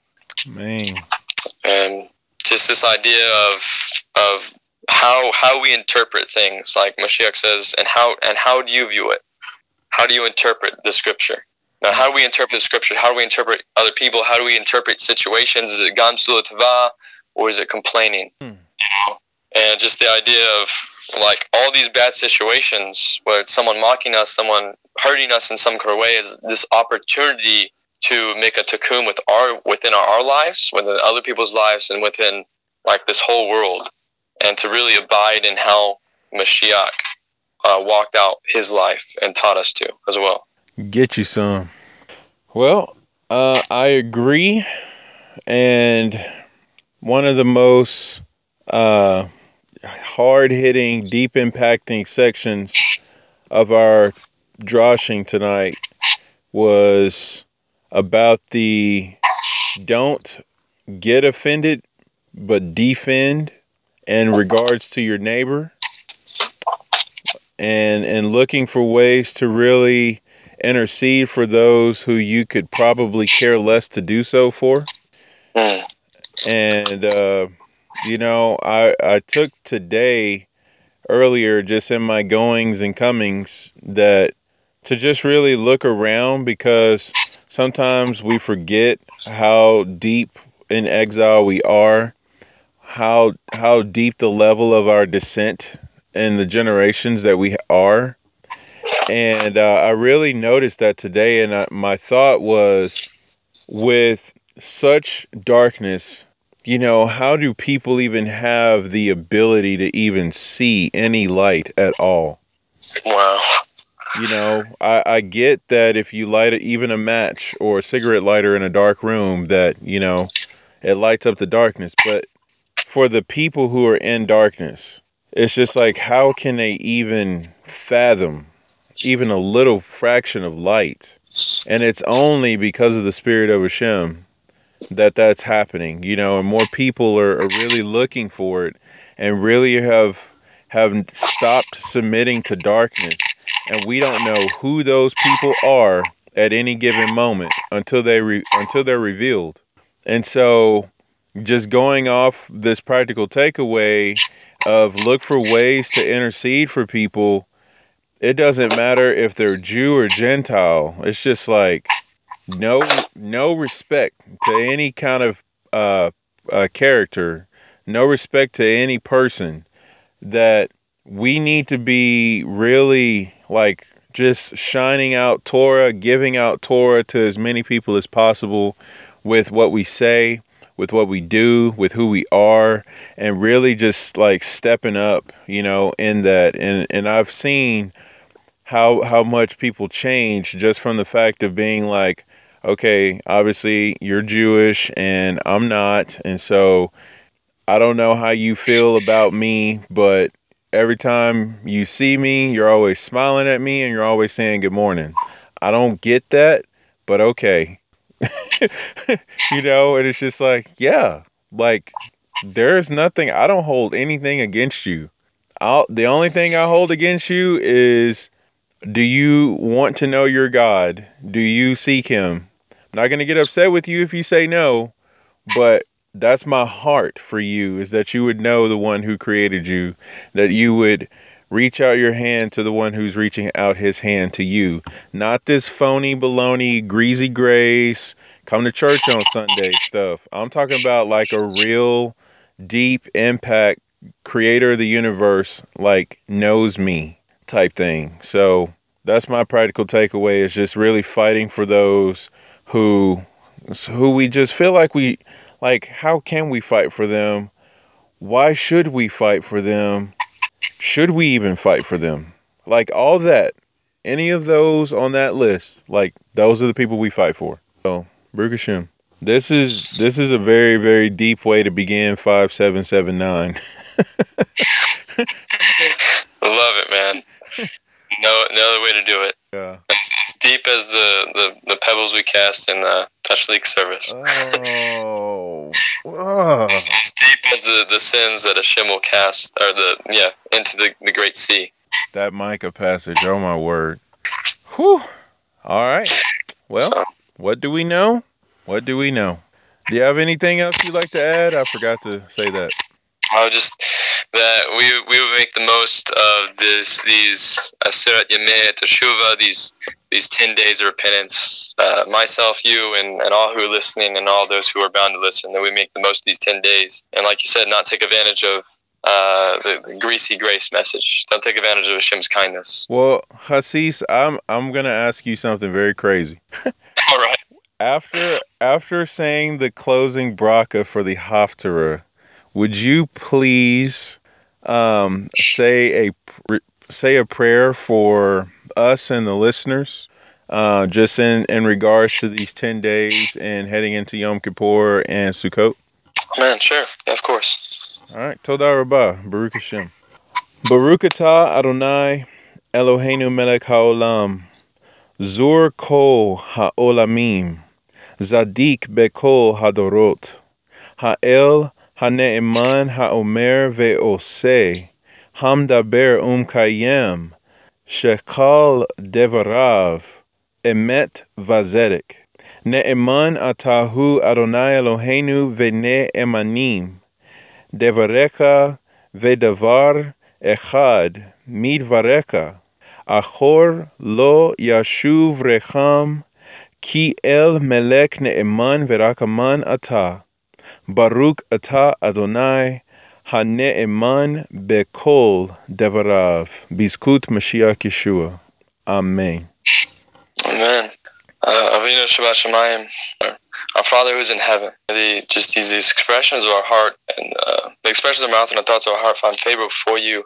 And may we just come before you just in sincerity these 10 days. May you light our path. May we read not to find enjoyment or pleasure. May we be pleasured and find enjoyment in doing your word and living according to your scriptures. Allow us to, again, just make the most of these days. Allow us to be truly introspective and do a deep clean of Shuvah, to hold to Mashiach's words and just hold to these ideas that David said in Tehillim, that we should be silent, and just reflect in our hearts. Wage the war against our own evil inclinations, not see people of flesh and blood as our enemies, but these own selfish desires that keep us separated from you and from each other. May we be bound in unity and serve you in the way that is fitting and proper, Hashem, and just guide us and aid us in doing teshuvah, aid us in diminishing our ego, aid us in achieving true humility, that we may be made into vessels to receive your light,